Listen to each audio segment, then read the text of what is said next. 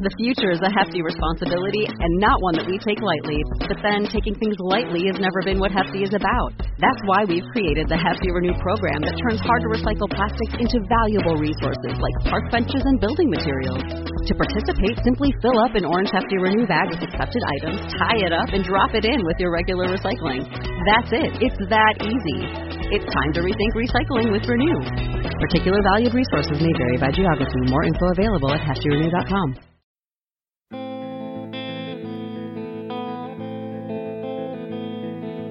Everybody knows the storm is coming fast. The day will soon be here, when those who are caught unprepared will be the first to fall. That much is clear. Hello and welcome to Physical Attraction, the Teot Wauki specials, where we'll be examining the end of the world, one apocalypse at a time. And survive while there's people crying, people dying everywhere around.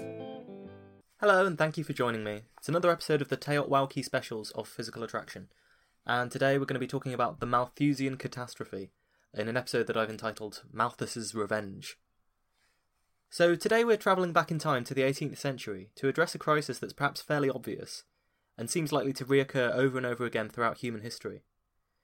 So when they teach you about differential equations in physics, the ones that govern how things evolve in time, the classic system that they like to set up to illustrate coupled differential equations, that is where the two quantities influence each other, is a predator-prey model. So this is the kind of equation that can determine, say, how populations of rabbits, foxes and cabbages might evolve over time, in a world where the rabbits get eaten by the foxes and the cabbages get eaten by the rabbits. Now, humans have engineered the world so that we have very few natural predators left. Our population is no longer really linked to the number of predators available. So instead, for many years, it does what these differential equations tell you it will do. It's grown. Without upper limits, you might say, for the sake of argument, that the number of humans born each year is 1/50th of the total population. The actual figures are 19 births per 1,000 population, which is close to a 50th. And the number of humans dying each year is around 8 out of 1,000. So the growth rate of the human population is roughly the human population itself divided by 100. Whenever in mathematics you get a growth rate for a quantity proportional to the quantity itself, the result of that, the solution to that equation, is an exponential. Another way of putting this is that any quantity that grows by a certain percentage and not a certain amount annually, that's exponential growth. So if you get an interest rate on your bank account that grows by a percentage of its own value a year, that's exponential growth. And the population of the world is growing at a rate of around 1% a year, which means you'd expect it to double every 70 years if current trends continue. Exponential growth is very, very powerful. It's actually an upper limit to what naturally growing phenomena can accomplish. The exponential itself was discovered via compound interest, and if you have a calculator, you can derive it for yourself in a very similar way. Let's suppose I have an amazingly generous bank account that gives me 100% interest every year. By the way, if I did have that, I wouldn't be writing this podcast, but instead doing everything in my power to put more money into this magic bank account. But let's say I have it, and let's say I start with £1. If the interest is compounded once, at the end of the year, I'll double that and I'll have £2. But what if the interest is compounded twice, once every 6 months, so each time I get 50% interest on what I've earned? Now, you're obviously going to earn more money, because the second time they compound the interest, you'll earn interest on your interest. So, this is, an example of the joys of capitalism for those who have money to begin with. So in this case, we work it out by incrementing by 50%, and then by another 50%, which is the same as multiplying by 1.5 squared. So you can see that after 6 months I have £1.50 in my bank account, and then I get 50% more of that, which is another 75p.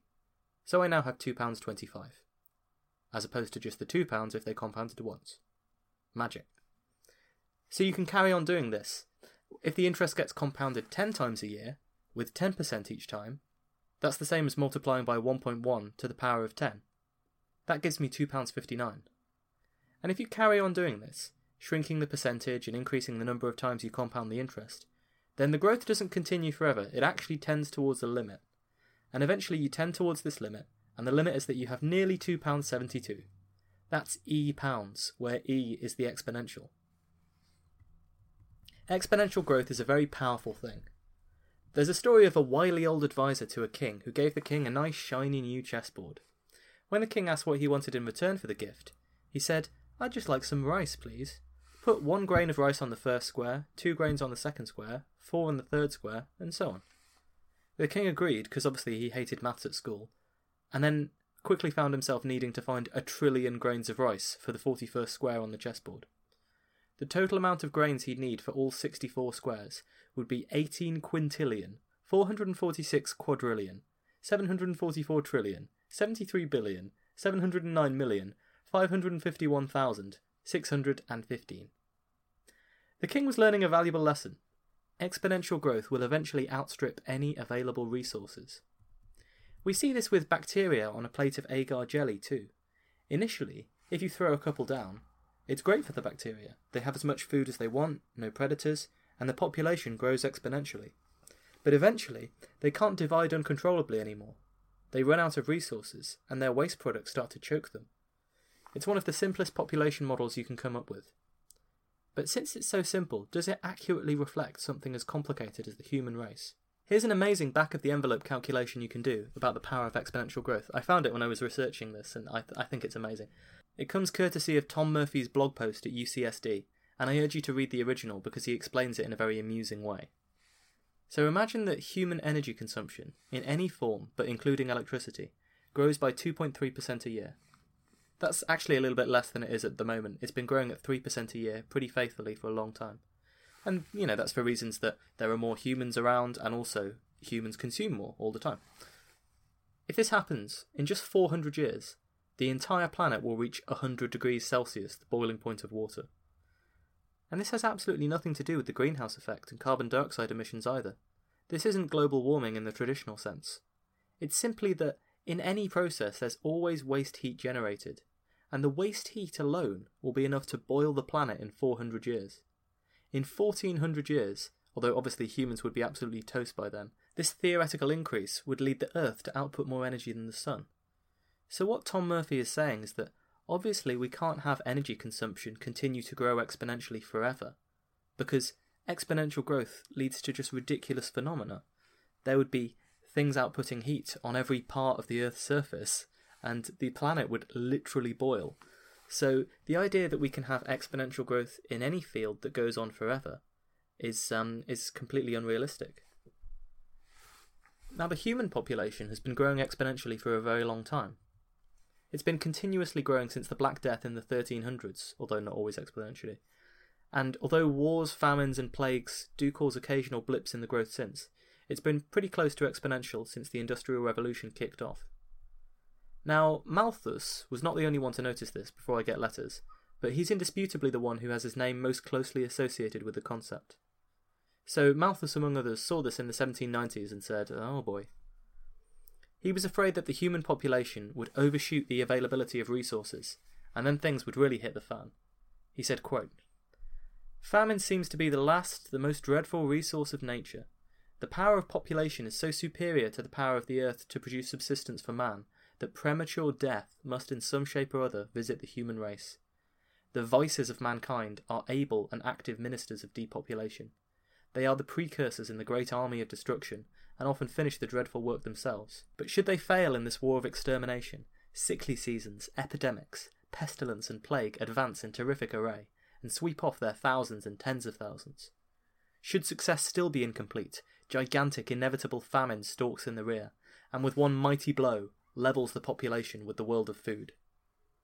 Which sounds pretty apocalyptic. I mean, if you imagine the kind of carnage that could happen under these circumstances, especially with modern weaponry, you can see that it would be a dangerous time for civilization. Malthus himself sounds very depressed about it. And after all, as we keep saying, we're just a few square meals away from barbarism at any one time. Now, I'm not going to be able to talk about Malthus without mentioning that since the day this has been discussed, it's been used by an excuse by all kinds of people who want to propose all kinds of solutions, many of which are very unsavoury. Malthus himself wanted to use this argument to encourage mass abstinence, and, where's the fun in that? And Malthus also used his argument to discourage charitable giving to the poor, and against some of the liberal reforms that were beginning to happen, slowly, in Britain in the Victorian era. The argument being that if famine and plague weren't allowed to naturally cull the population of the poor, then his catastrophe would inevitably follow. Which, to our ears, sounds horrendous. But still other people, in the modern era, want to use it as a justification for eugenics, selectively breeding humans to produce the best possible results, or limiting the rights of others. And we all know where that leads. We've seen that in history. There is this immensely patronising undertone to a lot of Malthusianism that's founded in a very dark, very nasty place. One thing to note is that a lot of people are perfectly happy for those who consume and waste the most resources on the planet, per head, and if you're listening to this podcast, that's probably you, to remain alive and free to reproduce as they will, while those who don't are to be punished for the excess of everyone else. I think we have to view the right to reproduce as a fundamental human right, and we can't start messing around with those if we want our society to retain any semblance of freedom. It may frustrate you to see people who are bad parents being allowed to have children, but the alternative, which would be denying people the right to reproduce, is unthinkable. I mean, in many ways you can argue that this is the biological purpose of being alive, to reproduce, and so denying people that is denying them one of the most fundamental parts of life. So, by all means, if it concerns you, these groups should be working towards encouraging people to think about birth control, family planning, contraception, things like that. But I don't think we can ever enter into the realms of actively limiting people and still look ourselves in the eye as a species. I mean, this would end in tears as surely as a Malthusian catastrophe would. I genuinely don't believe that you can ever really put the bunny back in the box like Nicolas Cage would want us to do. I'm not a fan of the fact that there are thousands of nuclear weapons everywhere that could kill us all at a moment's notice, but I accept that it's very, very difficult to get rid of them, and maybe more dangerous to get rid of them than it is to keep them. Globalization has had its upsides and downsides, as people are currently acknowledging. It really depends on the metric you use to measure, and which country's population you're most concerned with, let's be honest. But I don't think it can be halted, or even really slowed down significantly. I mean, look at the efforts of people who are trying. Do you think they're succeeding? More on this later. But human population is far from the only thing that we'd like to continue growing exponentially. If you think about it, we've all been born at a simply insane point in history. For the first 1,000,000 years or so of our species, life would have been exactly the same for everyone, from birth to death, hunter-gathering in small societies. You know, they found the tomb of one hunter-gatherer once, and they seemed to think that there was actually a hierarchy involved because of the number of grave goods that he had. So this was a man with many, many, many bracelets and so on. And they thought, okay, he must have been the equivalent of their king in the hunter-gatherer society. So maybe if you were a hunter-gatherer king, you might get slightly better bits of carcass. But I mean, aside from that, life is the same for everyone. Even after agriculture began around 12,000 years ago, and cities began to be built, for a long time things were broadly the same. And you can talk to people who think that the agricultural revolution was a bad idea as well, in terms of the quality of living for the average person. But the point is that the pace of change was slow. The world then was far more immutable, far more unchangeable, and had lasted for far longer in a stable equilibrium than the world we have today. So why do we feel confident that the world we have today is the final form? I mean, America has been around since 1776. They've been a global superpower since maybe 1945. The Roman Empire was a global superpower for hundreds of years, and even that fell, as we all know. But in the last 300 years or so, everything has gone completely insane. It's been accelerating at an absurd pace for a long time. It's no longer broadly possible to predict what the world will look like, what day-to-day human life will look like in 50 years. For the vast majority of human history, this simply hasn't been true. And, you know, if you talk to people who are trying to investigate things like the future of humanity, a lot of them will tell you how critical this time is. They'll say that they'll give you 50-50 odds that the human race will make it to the end of the 21st century. Now, you might say that that's pessimistic, attention-seeking, whatever, and I'm going to do some shows on it at some point. But the thing is, for the vast majority of human history, that simply hasn't been true either. There's never been the potential for the human race to wipe itself out before the last 50 or 60 years. We all accept the realities with which we're presented, of course, but things have become unimaginably complex in ways we might accept but can never truly understand. And the world turns. Our consumption is growing exponentially too. The great driver of humanity, the itch that pushed us out of the oceans and down from the trees, the hole in our hearts that can never be filled, the wants and needs that can never be sated. The more people have, the more they desire, and the more they desire, the more that has to be invented to sate them, and the more they must consume. No one said that evolution had to produce beings that were psychologically well adjusted. Maybe the best beings it can produce, in terms of surviving, are the ones who will never be happy, who will never be satisfied, who will always want more. After all, if you are easily satisfied, then you're far more likely to fall prey to some predator or other. You know, that kind of argument. Is it true? I really don't know. Like everything else, like so much of physics, this is an overly simplistic picture. It gives us hints at reality, but can never hope to describe it all. There's just enough poetic license in there that you should be very suspicious of how truthful it is. And yet, if you can find some people who are happy with what they have, and always will be, I'd love to meet them. I can point you to some billionaires who remain as desperate for something to fill the void in their hearts as ever they were. Our economic system is founded on endless growth. This is embedded in the very nature of interest rates, the compound interest that led people to discover exponential growth in the first place.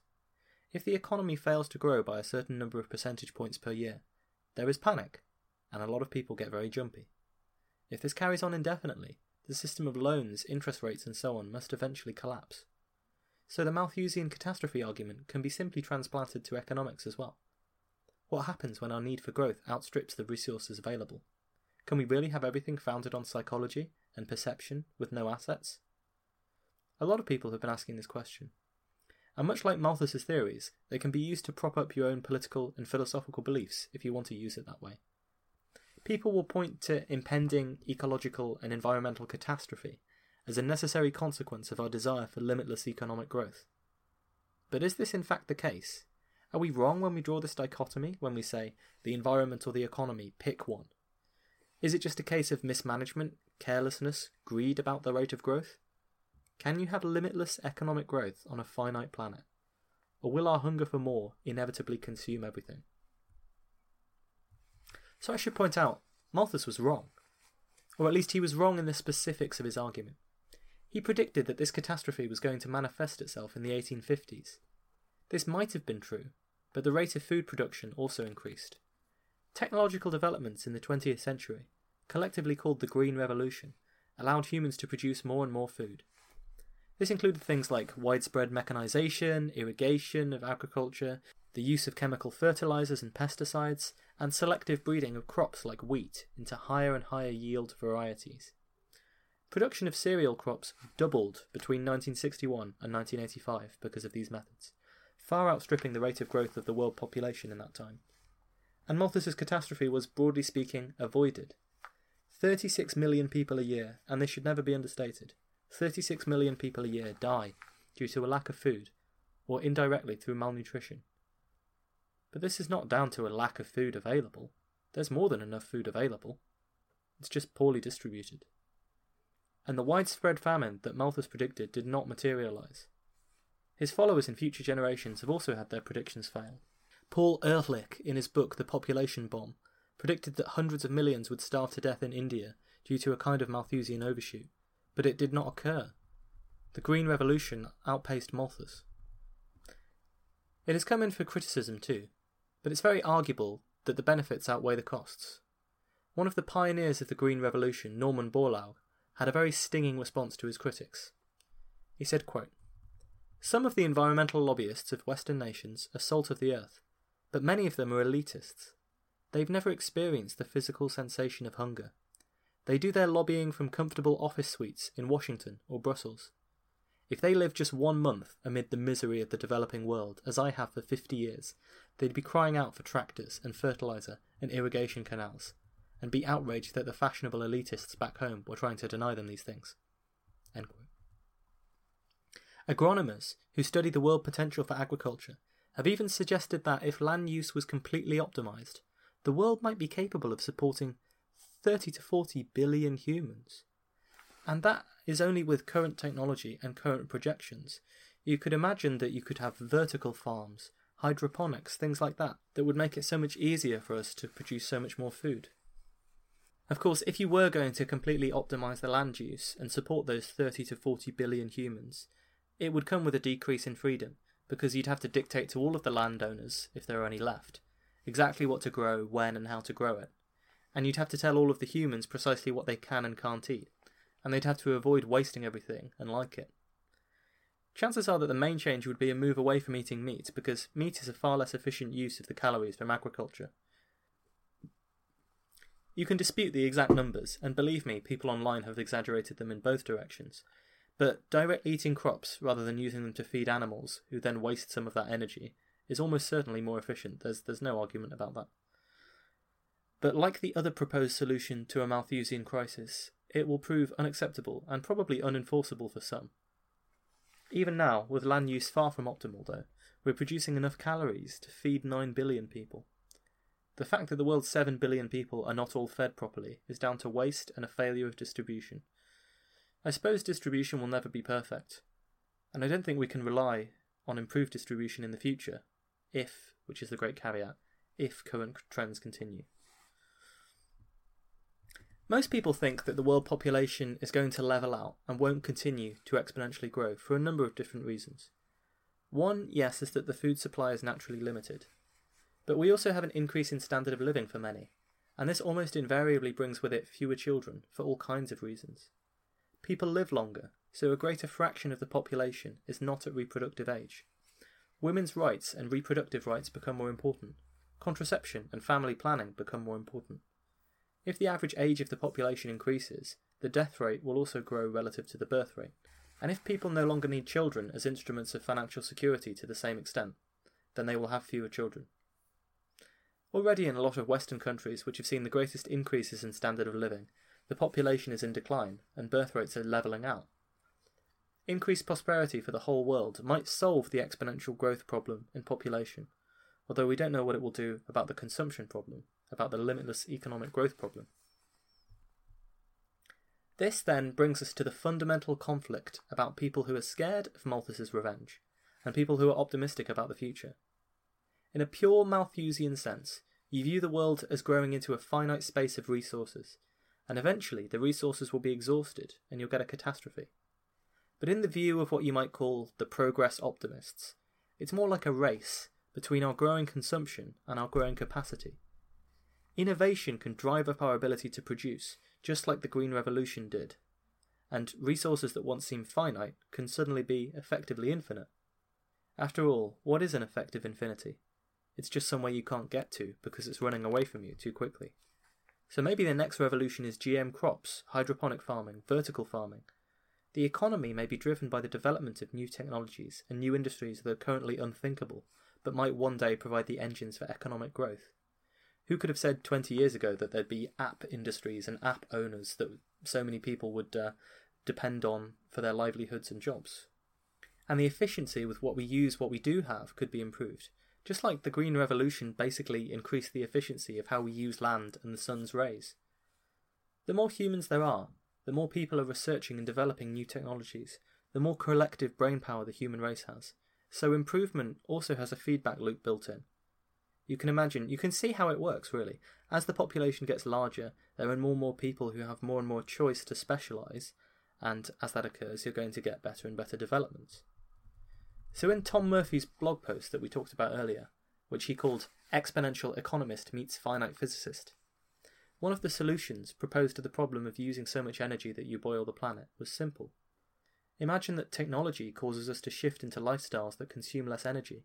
Say we all end up plugged into the virtual reality matrix 24/7, and we no longer need to consume resources as much. It could happen. Would you put it past the universe? When Adam Smith and other early economists talked out their theories of growth, they recognised that there were physical limits on how much growth was possible, but they thought it would be limited by the finite availability of land on Earth. But this hasn't proved to be the limiting factor for economic growth, even though not all of the land is fully exploited yet. It's clear that there are fundamental limits to how long things can continue to grow exponentially, because of just what a ridiculous thing exponential growth is. If you let it go long enough, it will become absurd and it will have to stop. Even innovations that lead to increased efficiency can't continue forever, because there are thermodynamic limits to how efficient any process can be. That's just fundamental physics, folks. So efficiency is not going to save you. There is going to have to be some kind of adjustment. But it need not be dramatic. If the population does gradually level out for social reasons and reasons of prosperity, rather than through external controls or famine, we might avoid the catastrophe. And those limits to our production might be so far off that they're practically irrelevant.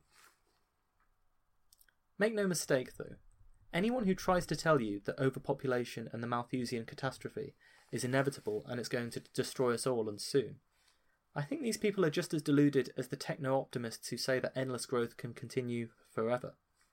In physics, when a solution doesn't depend on time, when things stop, or when they're in equilibrium with each other, we say that it's a steady-state solution.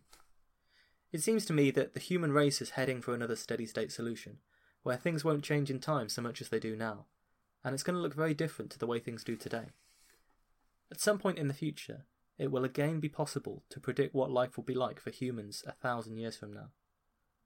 Whether that's because we've advanced to some kind of godlike state that's stable, or whether that's because we've all been killed, who knows? I mean, this world could well be a type of paradise.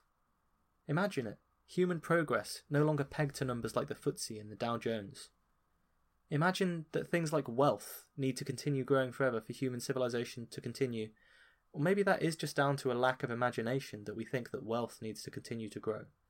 Maybe we will start measuring things in terms of human happiness, the quality of life. And maybe the quality of life will one day decouple from these metrics. It won't be associated with the stock market anymore. And after all, a lot of them are defined by human psychology in a lot of ways. A steady state could look like a utopia, where we work to meet ever higher needs in Maslow's hierarchy of needs, where things get better and better for everyone, without people necessarily needing to consume more. But for now, we're nowhere near that imagined utopia. The reality is that we're locked in a struggle, in a race, between our growing consumption of resources and our growing desire for growth, and the changing limits of the possible. And to me at least, it's not at all clear who's going to win, or what the world would look like when someone does. Is the adjustment coming? Yes. Do we know when? Not really. Do we know what it will look like? Not really, but it could be catastrophic. Is it fascinating to think about? Of course. That's why I did a whole episode on it.